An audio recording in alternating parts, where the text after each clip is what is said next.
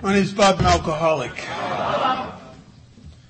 And only through the grace of a God that I was afraid to believe in, that I've accessed and maintained in my life through a process outlined in a book called Alcoholics Anonymous, the ability to remain sponsorable and a persistent and consistent effort in our primary number one purpose of trying to forget ourselves and help other drunks.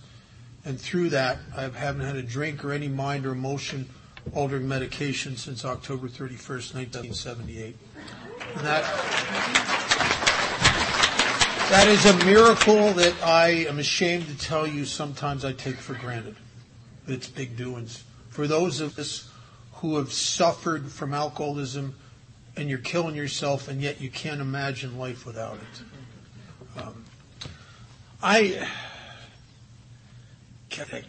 looked at that topic and I looked at the topic and I thought, I said to one of the committee members, I'd like to find out who came up with this topic and just pummel him with hardback big books until he goes unconscious. And then they said, oh, well, that was one of several you submitted to us in an email.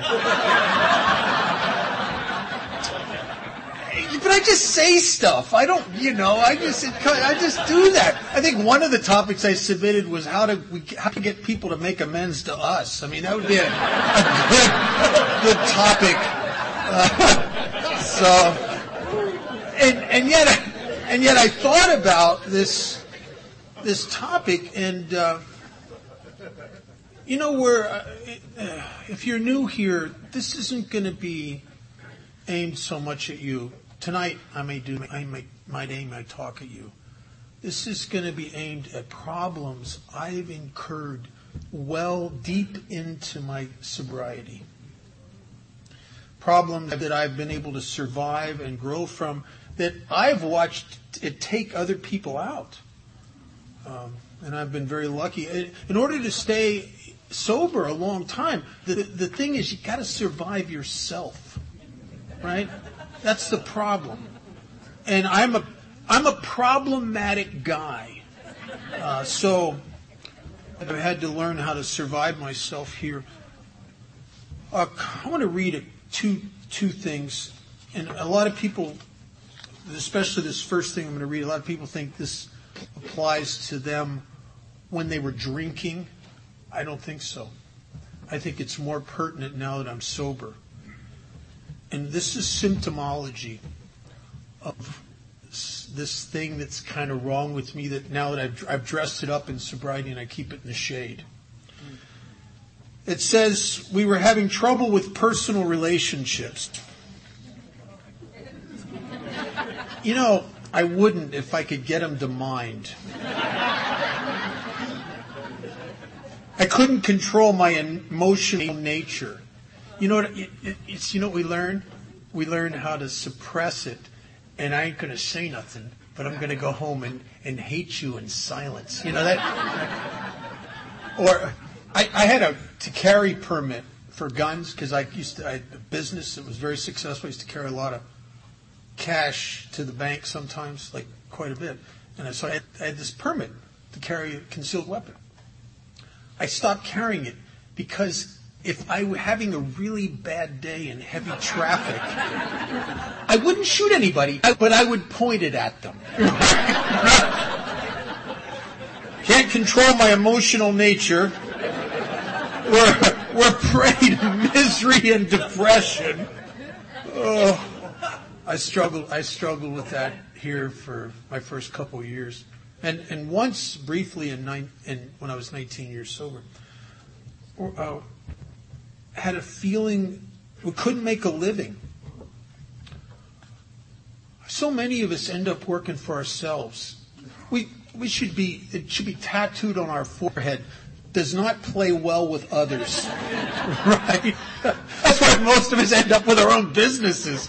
Because we have a hard time being a team player. All right? Couldn't make a living. I went through 9 jobs in my first 4 years of sobriety. And it was always their fault. But I was always the guy that was leaving. We were full of fear. I'm a worrier. I learned to dress it up. I learned to not run around like Chicken Little with the sky falling because it looks bad. It's hard to be a spiritual giant when the sky is falling. But I've had days in sobriety for no apparent reason where I've just woke up anxious, woke up apprehensive, woke up with a feeling like something bad's going to happen today. And I don't know what, but I'm going to watch for it. That is a bad day. That's a bad day. I was unhappy, and I couldn't be of real help to other people. This is not when I was drinking. This is when I'm sober. Matter of fact, when I was drinking, alcohol, not in the late stages, the last days of drinking, but in the earlier days, alcohol actually fixed a lot of that. Right? But not at the end. At the end, the medicine stopped working. I couldn't get any freedom. Here's another little thing I'm going to read. When I first read this, it was depressing to me, I'll tell you. Only the truth. They say the truth will set you free. It'll ruin your day first, though, I'll tell you. This is about all relationship problems. It's my inability to play well with others. It says, but it is from our twisted relations with family, friends, and society at large that many of us have suffered the most. We have been especially stupid and stubborn about them. The primary fact that we fail to recognize is our total inability to form a true partnership with another human being. Our egomania digs two disastrous pitfalls. Either I insist upon dominating the people I know for their own good, or I depend upon them far too much for my own good. If we lean too heavily on people, they will sooner or later fail us, for they are human too and cannot possibly meet my incessant demands. In this way, my insecurity grows and festers. When I habitually try to manipulate others to my own willful desires, they revolt and resist me heavily. Then I develop hurt feelings, a sense of persecution, a desire to retaliate. As I redouble my efforts at control and continue to fail, my suffering becomes acute and constant. I have not once sought to be one in a family, to be a friend among friends, to be a worker among workers, to be a useful member of society. Always I've tried to struggle to the top of the heap or to hide underneath it. This self-centered behavior blocked a partnership relation with any of those about us. Of true brotherhood, we had small comprehension. Does that make you want to shoot yourself? It's just like, stop it, Bill, stop it. Oh God, make that mean Bill Wilson stop. But there's a lot of truth in that for me, and that's not to ignore that I've made tremendous progress here. I have, but all of that is still in me, and on a bad spiritual hair day, it flares up and it's there, and it's only through the maintenance of my spiritual condition that I seem to be able to go out in the world and function a little better. Now, I was one who finally went through the steps. I did the steps several times in my early sobriety, but it wasn't until I was in my 5th year, a little after 4 years sober, that I did it out of the big book. And it was transformational for me. It really was amazingly transformational, especially in the 4th step. And this was our course when all of a sudden I went through every judgment. All these resentments were my judgments of people. I went through all these judgments. In every case, when I did this was our course, I started to see how I'd been wrong about everybody. That my selfish, childish, self-centered perception had set me up for this conflict. And I started seeing how I was wrong. And it's tremendous ego reduction. I mean, it's staggering. Because if you take, what's the ego do? The most, except it judges. And so I list all my judgments, all the people that really owe me an amends, all the wrong people, all the stupid people. And then I have to start dismantling this judgment machine, one judgment at a time. And every time you get it at your innermost self, you make the realization it talks about, and this was our course. And you see how this person is really you, and you say, oh God, I was so wrong about them. It's almost like notching down the ego. And the next person, I was so wrong about them. So wrong. And I think that we grow towards God and towards each other, and we grow spiritually by our willingness to be wrong. And there's nobody grows here from their willingness to be right, or else there'd be a step, and when we were right, promptly admitted it. But nobody grows from their willingness to be right. I mean, that's our egotistic default position. I'm right, and I don't care if it costs me my job, my marriage, my life. I don't care if it kills me. I want everybody after I'm dead to know I was right. You know? So that's not a helpful position. Being right, but being wrong, yeah. And so I went through this process, and I went and I made the amends, and I had tremendous peace, and my relationships started to be different. My business life started to soar. Plus, I had my grand sponsor was a guy, and I got so much from Chuck Chamberlain. There's a couple people that were transformational people that God used to change my life, and Chuck was one of them. I remember Chuck. I heard him I've heard him many times, but the one time in my first couple years of sobriety, he said something. I've thought about this 1,000 times since then.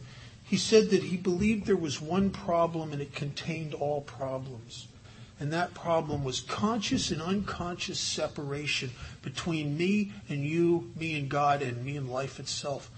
Wilson describes that so well, and this is not when you're drinking. This is when you're sober. He describes it in the 12 Steps and 12 Traditions as a state of anxious apartness. Man, I had that everywhere I went. Because after the surrender of the steps wears off, and it does, surrender may be the solution, but like all solutions in the universe, it has a tendency to evaporate. And it evaporates, and what Harry Tiebout talks about is so true in my experience.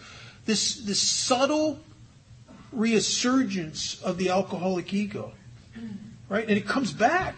And it just doesn't come back the way it was. It comes back smarter.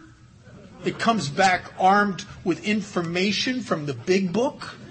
It comes back with all kinds of stuff it's gotten in out of AA to be self-righteous about. You know what the problem with self-righteousness? Self. So it comes back. It becomes back like armed with spiritual ideas, and it grandizes me and I didn't know this was happening to me, but I went from a very surrendered state. Chamberlain had told me how to go to work. He said, after my 9th job, I was getting ready to quit this ninth job. And Chuck told me, he said, kid, you got it all wrong. You're so worried and obsessed with how much you're getting paid and how they appreciate you. He said, you got to go to work for one reason only. And that's to help God's kids. You go to work to be of service. And I don't know why I could hear that. I don't think I could have heard it 6 months before. But I'm very, very depressed over the fact that I've had 9 jobs in 4 years. I mean, that speaks volumes of something's wrong with Bob, right? And I could hear it because I was afraid. I was scared to death. I was afraid that I was going to be one of those guys that never can work anywhere long enough to even get benefits, right? And I started to see the truth that it was me, but I don't know how to change me. And Chamberlain told me how to go to work, and I started doing that. And my life started soaring, and I inadvertently I had a good sponsor. I had strong people in my life, And I was starting to practice a lot of these principles in all of my different affairs, and my life started to soar. Of course it does. But then, with success, success is a bad, it's a two-edged sword for guys like me. Right? Because it's great, but it also has a tremendous potential to feed the thing that should be starved. This ego, this thing that in the third step I'm admitting and begging God to help me with because I'm in its bondage, right? The bondage of self. And so it feeds that, and you know what happens when that happens. It probably happened for some of you. You get this entitlement. You start becoming a little intolerant with people because you start seeing again how stupid they are. And now, when you're a big shot, you don't have to tolerate the things when you were a little shot, right? And so I'm having a lot of conflicts with people. I'm having relationship problems, a lot of stuff, and and I did what a lot of us do. I went back through the steps again and a couple times. But my problem is not a lack of information. And one of my sponsees, who's a funny guy, Craig, he has this great line. He talks about, and I've seen this a lot, people who just keep inventorying. He calls them scribblers. He said they don't want to do anything. They just want to study themselves, right? You know, I get that because that's me. I want to study. I think that knowledge is power. I think that I will transcend all of this with more information. And lack of information is not my problem. A lack of positioning in the universe is my problem. A lack of action. When I was brand new, there was a guy who said, and I didn't get this, he said that AA could also stand for altered attitudes. And I didn't like, not only did I get it, I didn't like it because all my life people have been telling me I have a bad attitude. And the truth is, I'm not sure what that means. I know it means there's something wrong with you, Bob, but I don't know what that particularly means. And then a guy I knew who was a pilot one time said that pilots set the attitude of a plane. It's the angle of approach. And my sponsor says something that's really brilliant. He says that this is a disease of perception. And because I have a bad perception, I have a bad angle of approach to life.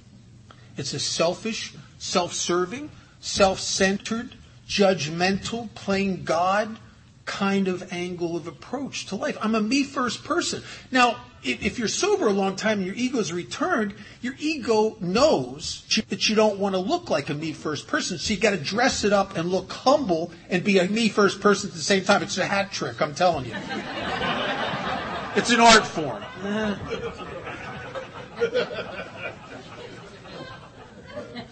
You learn a little catchphrases.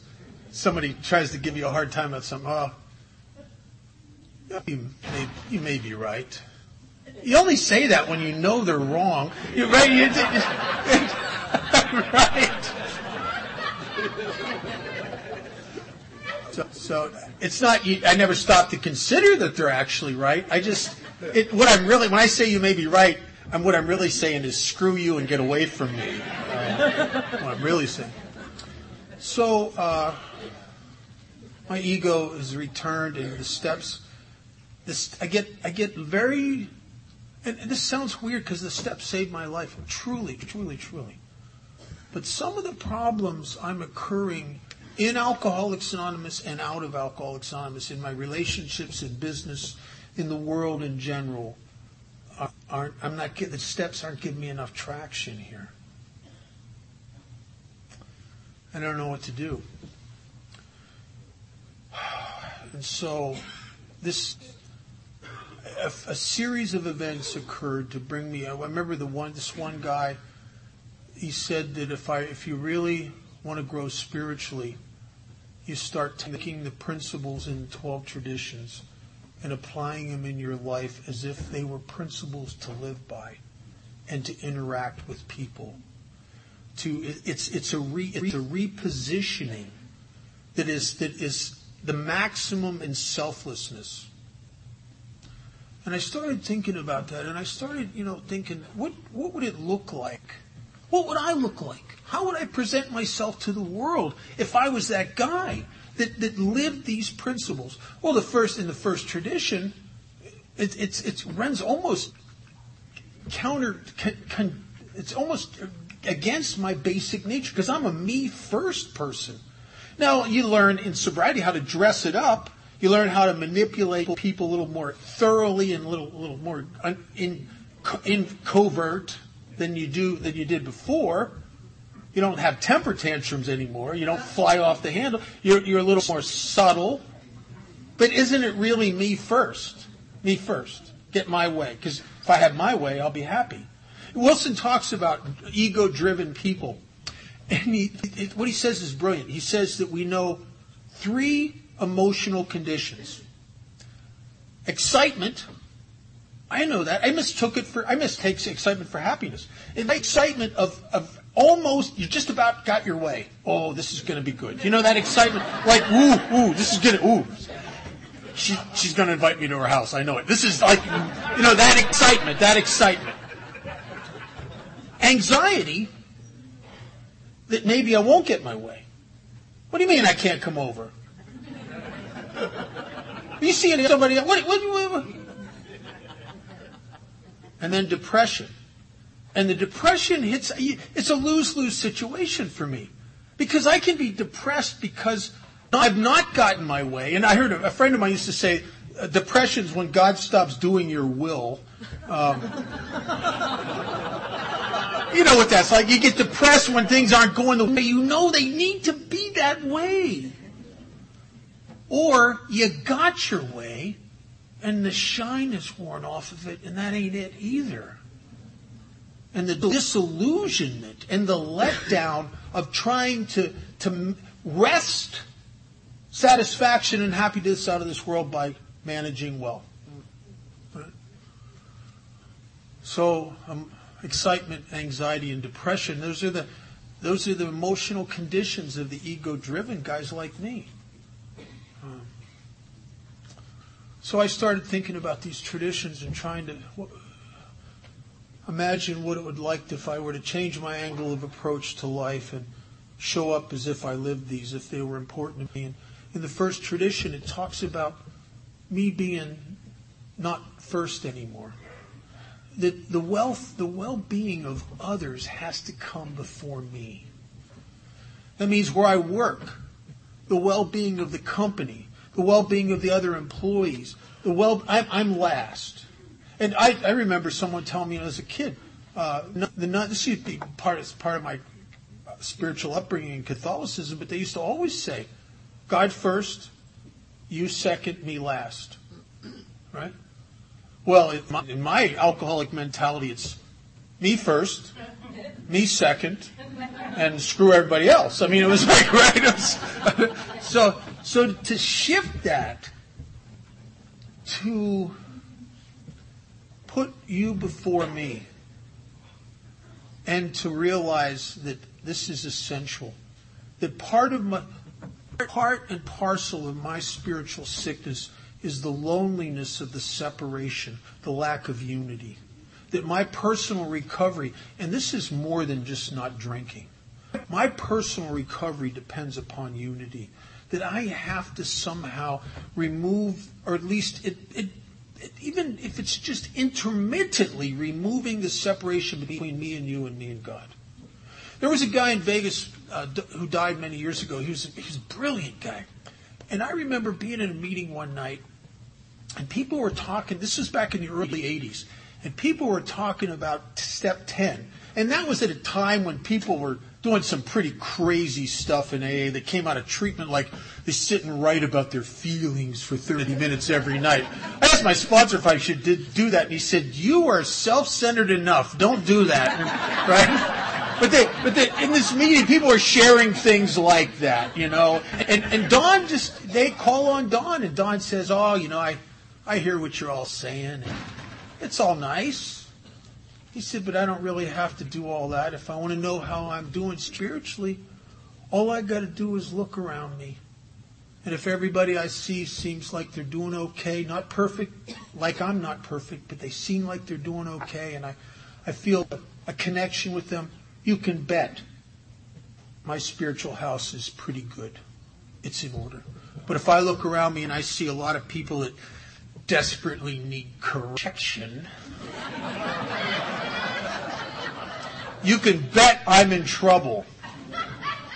And I'll tell you, I heard that's 30-some years ago. I heard that. That has been consistently true. As it says, as Bill says in step 10 and the 12 steps and 12 traditions, that when I'm disturbed, no matter what reason, there's something wrong with me. It's symptomatic of a resurgence of self, because the spirit is not in conflict with anything. It's only the ego that has the capacity to fight, to be to judge, to be at odds with and separate from. And so I started to realize that really is my problem, this lack of unity. And you know something, truly, and you may identify with this, I drank because an unrealized lack of unity. I didn't know it, but I could walk into a party or a bar and I feel so awful alone in that state of anxious apartness that Wilson talks about, which really feels like it's all of you and then there's me. That separateness. And 4 or 5 shots of whiskey. Oh my God. I'm not alone. I'm their leader. I mean, you know. It was amazing. It would connect. I remember feelings of intimacy and connectedness to people when I was about half drunk. Not drunk yet. That's on the way. But just half drunk that would just almost bring tears to my eyes. You know, I'm sure I'm not the only one in this room that's ever said something to his drinking buddies like, I love you, man. You know, I'll die for you. You know, ooh, that's amazing. I mean, that's like, wow. So I drank because on the natch, sober, I don't fit anywhere. I have a lack of unity. And I get sober, and the problem is, in sobriety, I got this hideous ego. And I have to remain a part of here in order to keep me small out there and everywhere else. This is my refueling station, Alcoholics Anonymous. This is where I go, and God talks to me here through the group conscience. There's a thing that happens here that when we come together for the purpose of recovery, there's something in the midst that is greater, that the whole is greater than the sum of the parts. You can feel it in a good AA, a strong spiritually focused AA group. And when I mean spiritually focused, where most of the people in the room, their life is about helping other drunks. And you can feel, the minute you walk in, you can feel, it's like a buzz. It's like walking into, it's electric. It's like walking into a beehive. It's like, it's 200 conversations starting with the word I. It's like, I mean, there's a hum, there's a buzz in the room. It's amazing. My home group's like that. I go there an hour and a half, hour and a quarter early, and I position myself on the door as a greeter, and I just feel the buzz build. I love that. And so I have to stay a part of here. I have to have, and that's important for me to always have a job here, or several jobs to tether me here. Because without commitments here, it's easy to drift. It's easy to drift away.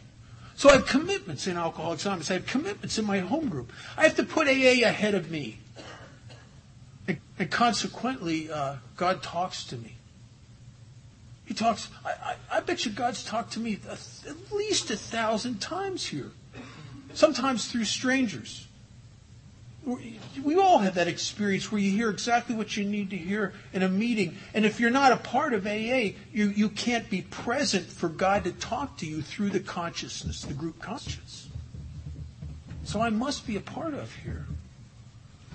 And then the add-on that wasn't in the long form and was the one thing that was added on to the African tradition which means that the second tradition is longer in the short form than it is in the long form, which is somehow very alcoholic. There's like a funny rightness about that to me. I don't know. That's the way I'm wired. But that the highest you get here is servant. That's it. The real leaders in Alcoholics Anonymous they're not bosses, they're servants.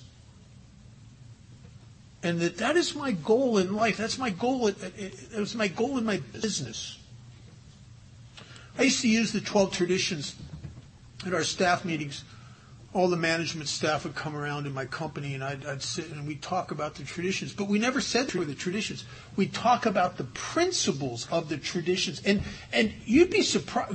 We're the only people that balk at this stuff. Normal, well-adjusted people get it right away. They go, oh, yeah. All the common welfare, yeah. Oh, yeah. We shouldn't have any opinions. Oh, yeah. They get that. We go, what do you mean? Here's what most alcoholics say. Oh, that's great for the people that need that. But not me. So they get it, and that we become servants here. For many, many years, not every day, but intermittently, in my prayers sometimes I ask God to give me the heart of the servant. Because I want to be that guy. Not because I'm a good guy. I've been the self-server, and I've been the servant here, and I got to tell you, usefulness and service feels better than self-service. It really does. There's a rightness about that when I'm doing what I've been divinely crafted by my Creator to do, and that's to help other people like me. There's nothing better than that, really, truly. And so, there's a surrender here.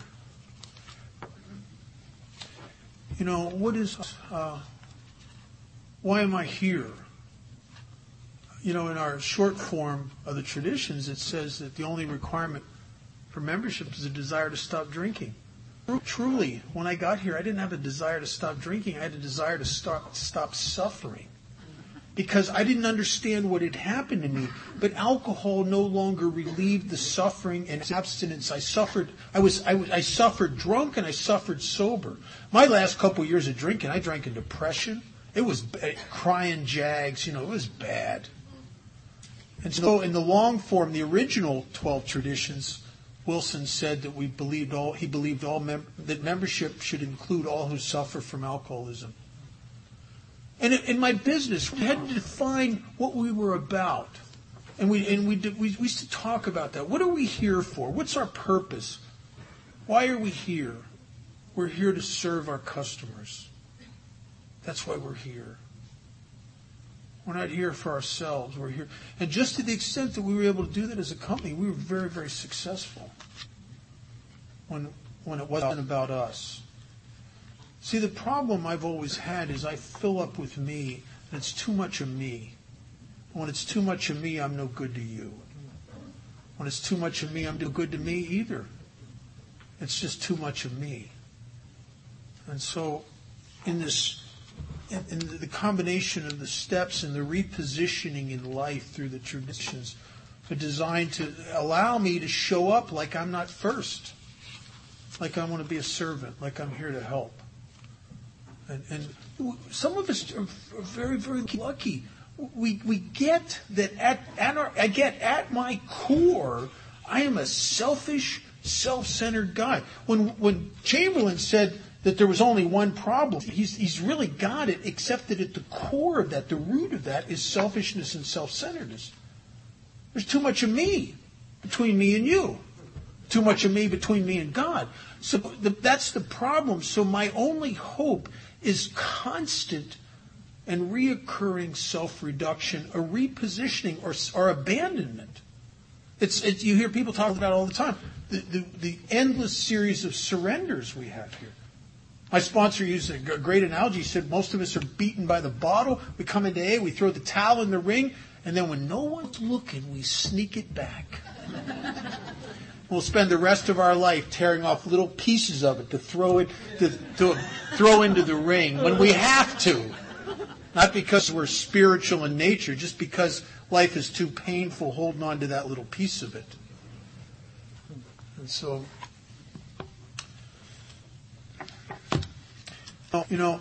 my this primary purpose thing is a very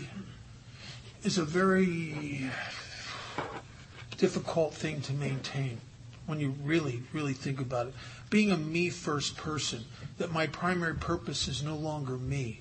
And I think I'm like most of us. I get here and my primary concern, my primary worry, my primary purpose is me and my relief and my sex and my money and my job and my well-being and what you think of me. And it's me. And it's like, it's like right here. And to walk away from that and make my primary purpose you that's 180 degrees, really. That is completely the opposite way of heading into the life itself or presenting myself to the universe. And so I am a selfish, self-centered person by nature, and yet this way of life has positioned me and repositioned me to live a life of altruistic action in spite of my natural inclination for self-serving and self-concern. I am like the back of a toilet tank. I can work the steps and have massive self-reduction, like flushing the toilet. It just empties out, and then I just immediately start filling up with me again. It's just it doesn't make me a bad guy. Harry Tiebout says that he talks about the amazing recuperative powers of the alcoholic ego. It always comes back. That's what makes alcoholism chronic. But it comes back, and it doesn't necessarily mean you're going to drink. It means you're going to hurt yourself at work. You're going to hurt yourself in your family. You're going to hurt yourself maybe in your home group. Me first. As you start to straighten those people out. As we play God. Because what is playing God except getting up on a throne of judgment where I can see how everybody's wrong, and then I have to attack them for being, it's just crazy. So, in my primary purpose, it's easy to slip away. I got free from I was a depressive by nature, just like Bill Wilson, just like my sponsor. My sponsor told me that. He said, you and I are a lot alike. He said, left alone without the actions of Alcoholics Anonymous, I just implode into a depression, right? Because I just get me right here. I'll smother my very being with myself and my feelings and my life and my potential problems. And so the actions of Alcoholics Anonymous keep bringing me up off of me and setting me free, relieving me of this bondage of self. And it never stops being a piece of business here because of the chronic nature. One of the things that happened, when I started talking about this earlier, I started getting successful in AA, and when I was about 12 years sober is when it's really started, and all of a sudden, I'd struggled my first 10 years of sobriety, based not much more than minimum wage stuff. I mean, I lived paycheck to paycheck, and I had a massive amends to make. I was broke constantly. There were many days where I had to bum cigarettes and just to get through to payday. I mean, I didn't have anything. And now I'm like 12 years sober, and I'm starting to make some money, and I'm starting to get asked to talk places. I'm starting, because of my business, I'm getting notoriety in the city of Las Vegas. I'm the guy they come and interview when they have any issues that even connected with the retail industry I was into. So I'm getting prestige, property, money. Wilson says those are the things that divert us from our primary purpose. What a brilliant insight. And I started this slow process of the shift.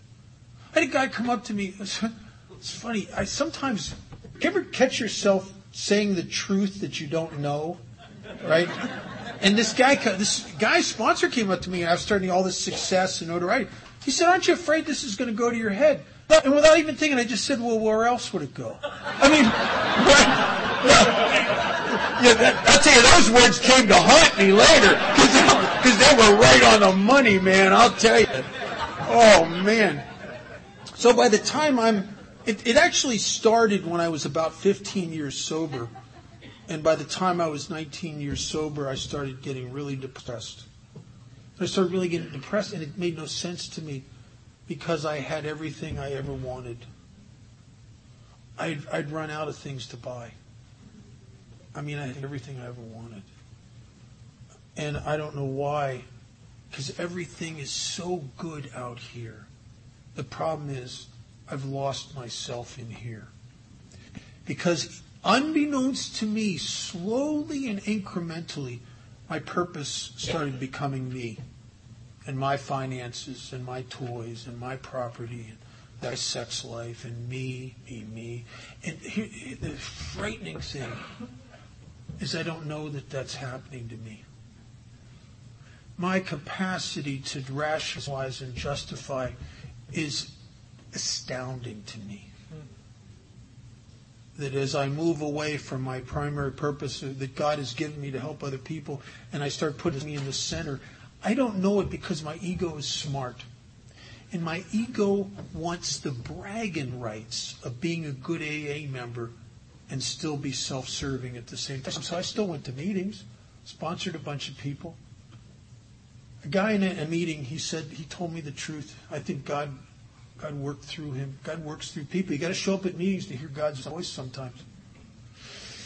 And I was told him I was fighting this depression. I said I came out of nowhere, man. I haven't had this in years and years.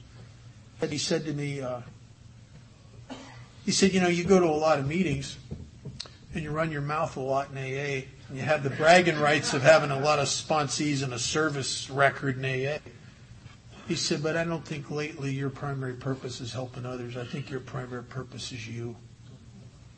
And it hurt me, but it was right. It was exactly right. And I knew why I was so disconnected, and I was so sick inside, because I'd walked away from God's will. I walked away from my divine purpose, the purpose I've been crafted for. And it was affecting every area of my life. It also affected business, because now I was me. I was a me guy in business. It was affecting every single... Because, Chamberlain used to say something that was so right on. He said, you cannot compartmentalize your life. You can't do it. You can't be a spiritual giant in AA and a predator in financially in business or with sex or what. You can't do it. It bleeds. Right? You have to be the same guy. That's what integrity is. It's being one person of one mind, one set of principles, every area of my life. Right? In our big book, Into Actions, it says, this is sober, this is not drinking. It says, more than most, the alcoholic has a tendency to live a double life. And then it talks about creating a stage character. Right? That you want your fellows to see. I want a certain reputation at work. I want a certain reputation in AA. I want a certain reputation in the community. But behind the facade, I can't fool me. The God within me, I know I'm not any of that. And then, those of you that lived like that, you lived the anxiety of being found out. And so I was that guy, and I didn't know I was that guy. And when my friend said that to me, it just snapped me, and in no time at all, I was back filling my car up with new guys, and I was taking more commitments at the detox, and I was only this time I'm not doing it for the bragging rights. I'm doing it because I know that that's my medicine. I got to do this. This is my purpose. I got to do it. This is me. This is my life. If I could, I only got a couple more minutes. The 10th tradition, if I could live this truly, I think I would know a spiritual bliss and a unity and a oneness that would be unbelievable. And I know that because I'm that way a little bit intermittently, to have no opinion. I don't know about you guys. I'm like most drunks. Alcohol burned my life to the ground, or my self-will burn my life to the ground. I'll have a massive surrender, and then the first thing I get back is my opinion. Right? You know? And it doesn't always present itself as your opinion, and it presents itself as information about how wrong they are. Or, you know, it looks like it doesn't look like an opinion, yet it is. And if I could live the 10th tradition and have no opinion, I think then, to the extent that I can do that, I would be living and carrying out the decision in step 3. Matter of fact, I think that's what the steps help us to do. In step 6 and 7 is where I start trying to jettison the things in me that stand in the way of my being that guy. Opinionless service. You know, in the 11th step, I'm asked to do something at night before I set myself up in the morning. And it's to ask myself a series of questions. And one of the questions in there is, if you really try to answer it honestly, it'll cut you. And was I kind and loving towards all? Well, I don't know about your lives, but in my life, there's some people that don't deserve kind and loving. I mean, I may not be rude to them. I may do the restraint of tongue and pen. I can do that. I can eat the words. I can do that, but not kind. But there's a big difference between suppressing resentments and judgments and actually being kind and loving. One is proactive into the world, and the other is just a reserved, I'm going to go home and tell my friends how stupid you are. You know, that kind of thing. And to really be kind and loving towards all. And to have no opinion. You know, I am not a fan of social media. I am not. God, when the election was coming up, oh my God, I couldn't look. Because there's members of Alcoholics Anonymous sober a lot of years with credibility as for the new people of things to look up to, and they're on there bashing the other side, whatever that may be. And I knew people, and I had people come to me in AA say, I don't even want to go to that group anymore. Those people are. You mean you would put your own selfish agenda and political beliefs ahead of the welfare of the newer people? Well, they're wrong in their beliefs. Stop it. Stop it. Don't be so selfish. Don't be so selfish. That's why there's a brilliance in you can have opinions, just can't express them.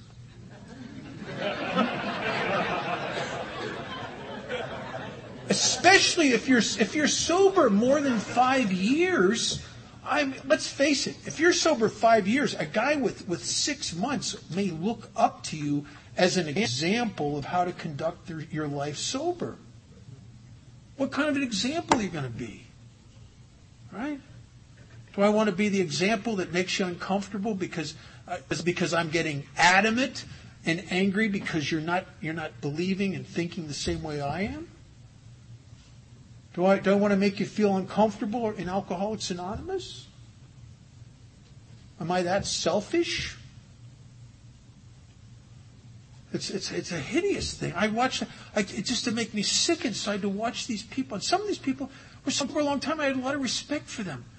But the problem is on social media, they're on there as everybody knows they're in AA, right? It's not like I've found a back door how to express opinions about stuff and not really break the truth. If everybody on your friend list knows you're in AA, you're showing up like that, right?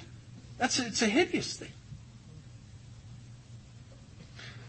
It's dangerous to look for loopholes here. Dangerous to look for loopholes. And you know why I know that? Because I, by nature, am a loophole looker. I'm telling you, I'm that kind of guy. If I can find an angle here to do what I want to do, and maybe get away with it. So, yeah, but you can't say anything. I'm a loophole looker. That's what selfish people are, man. We're that way. You know, I don't remember. My intention was not to give my last name when I started. Did I give it? See, it's a bad habit. I spent a lot of years in general service, and I was taught in general service that, just like Dr. Bob talks about, that we do not hide ourselves from each other in the fellowship. And so I learned over the years, as a lot of us do, that you let people in AA know who you are. Use your last name in Alcoholics Anonymous, but never at the public level. Here's a bad deal. There are people, and I think they're good intentioned. They hear AA talks and they like them, and they just throw them online. There must be a dozen more sites, XA, YouTube. They throw these talks online, and I'm sure their intention's good. Their intention is, well, this might help somebody, okay? But nobody has enough respect for our 11th tradition to bleep out the last name that the guy used when he gave the talk. And you know what it feels like? That's why my intention is I'm going to try. It's going to be hard because it's knee-jerk for me to give my last name. I'm going to have to retrain myself to do that. But I feel like that Ron White story, the comedian, where he's drinking in a bar, right? And he gets in a beef, and they throw him outside the bar, where he gets arrested for being drunk in public. And he says, I wasn't drunk in public. I was drunk in a bar. They threw me into public. Arrest them, right? Well, that's what I feel like. I feel like some people in AA are throwing me into public, right? So if you're going to throw me into public, I got to stop, and I can't stop that. And I can't. It's so out of control. Then I'm going to have to try to learn not to give my last name in AA. It's going to be a re-education for me because it's been 30 some years of giving my last in meetings of Alcoholics Anonymous. So I'm going to have to try, and I'm going to try to do that. And not because but for no other reason that I know that talks get thrown on there, and I don't want to make myself unavailable to members of AA that might want to talk to me. My number's in the phone book. People call, and I'll take anybody's call. I'm real good with that. But I have to take some measure of respect for the 11th tradition, and so I'm going to try to do that. And then finally and lastly, the 12th tradition. I think this sums it all up. It sums up the problem with relationships, the problem with work. It sums up the problem with my people in AA. It sums it all up. Is that I've put my personality before the principles here. And I didn't understand what this principles before personality thing meant. I'm ashamed to say and I've been in general service a lot of years, I didn't understand the implication of it until I was over 20 years sober. Here's what I thought.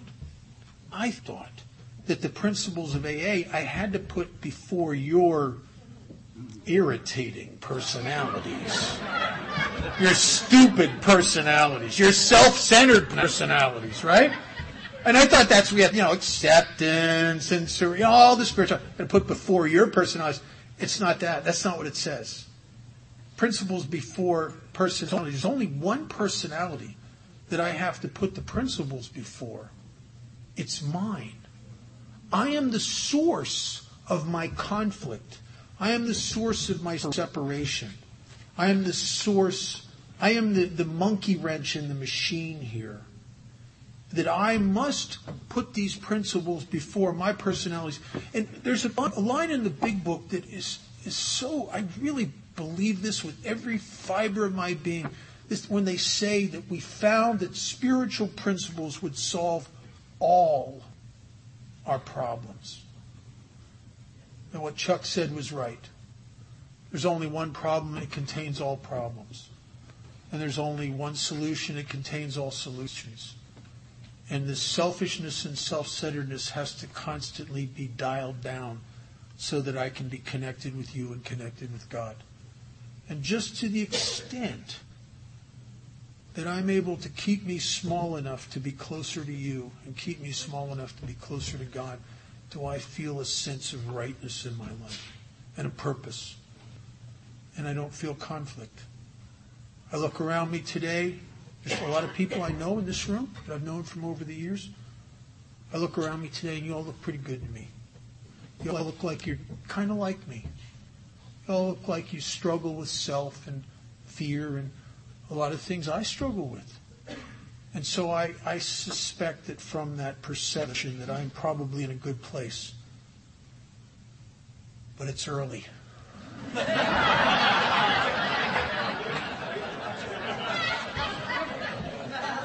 I'm sure by tonight I will have found some things wrong with some of you. Thanks for listening.